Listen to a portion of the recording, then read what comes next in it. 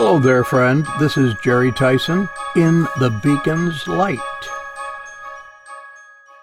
The latest issue of the Prophetic Observer is available right now.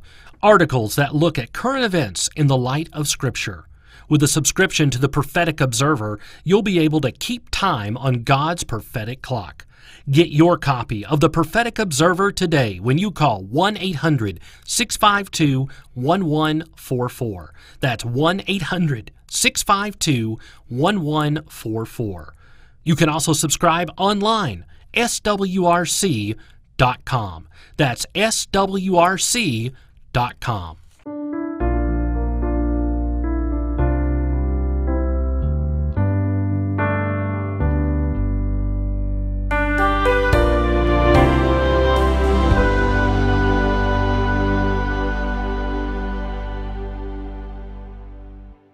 In a novel, we tell the story of Plain Jane.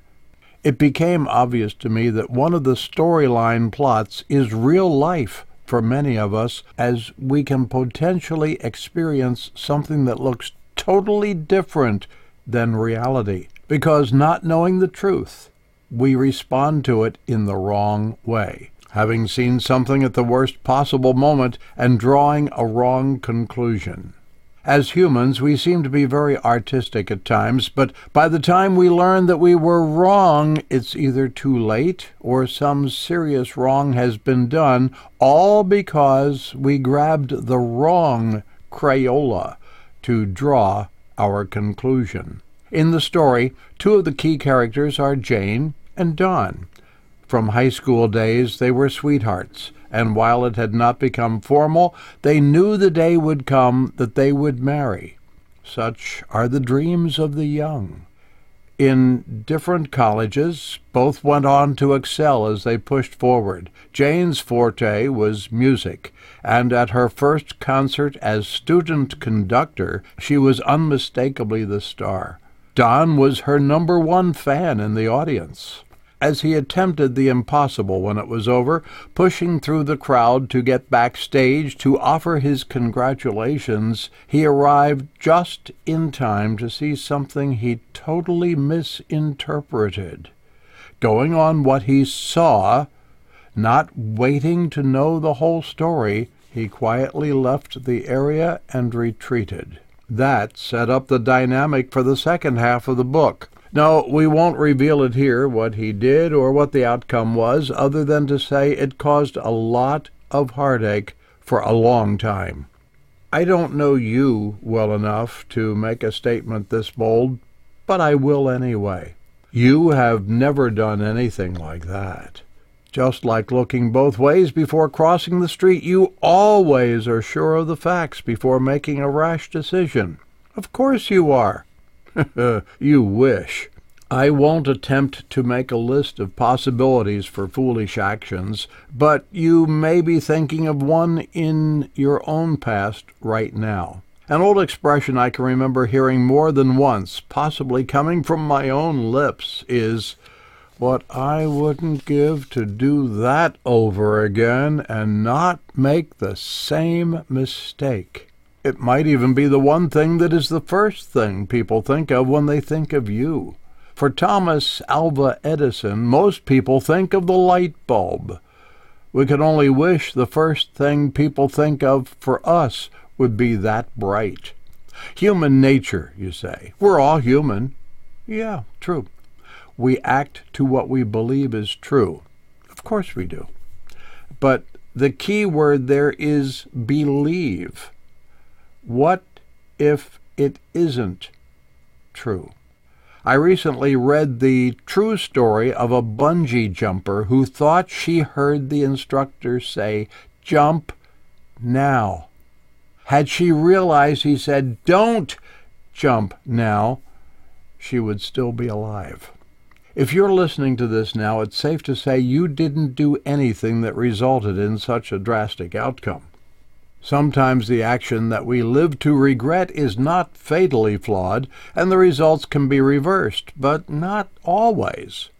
Take the story Jesus told of a man who had a plan. In Luke 12, Jesus held his audience spellbound as he told of the ground of a certain rich man brought forth plentifully. And he thought within himself, saying, "What shall I do? Because I have no room where to bestow my fruits."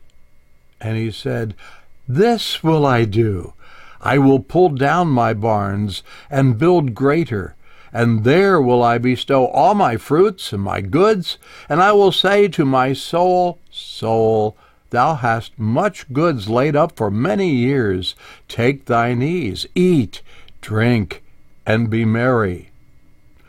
But God said unto him, "Thou fool, this night thy soul shall be required of thee. Then whose shall those things be which thou hast provided? So is he that layeth up treasure for himself, and is not rich toward God." It is much too easy to go off to do something that seems to be a good idea, only to discover we were foolish, and the consequences were far-reaching. Our rich friend in Jesus' story made only one mistake, and at the worst possible moment. There was nothing wrong with being rich. Nothing wrong with his farmland being productive. There wasn't anything wrong with building a better barn, although sharing his bounty with others less fortunate could have been a better choice. His primary problem was forgetting who was the one who made it all possible. He may have planted the seed, watered the field, fertilized, cultivated, and pulled the weeds, but it was God who gave the increase from his gracious hand, and not because he was so smart, talented, or good. He praised himself and was singled out by Jesus for not considering the source of his wealth. We can wonder if the parables Jesus told were based on people or incidents that had actually occurred and that might have been known to his audience. What parables might he tell with us as the source material? I am thankful for people who have the intelligence to be successful. I have no jealousy toward those who are rich. What they do with that intelligence and wealth is the thing worth observing, especially in the light of the end-of-life reality that when their tombstone has the second date carved onto its face, none of that wealth goes with them.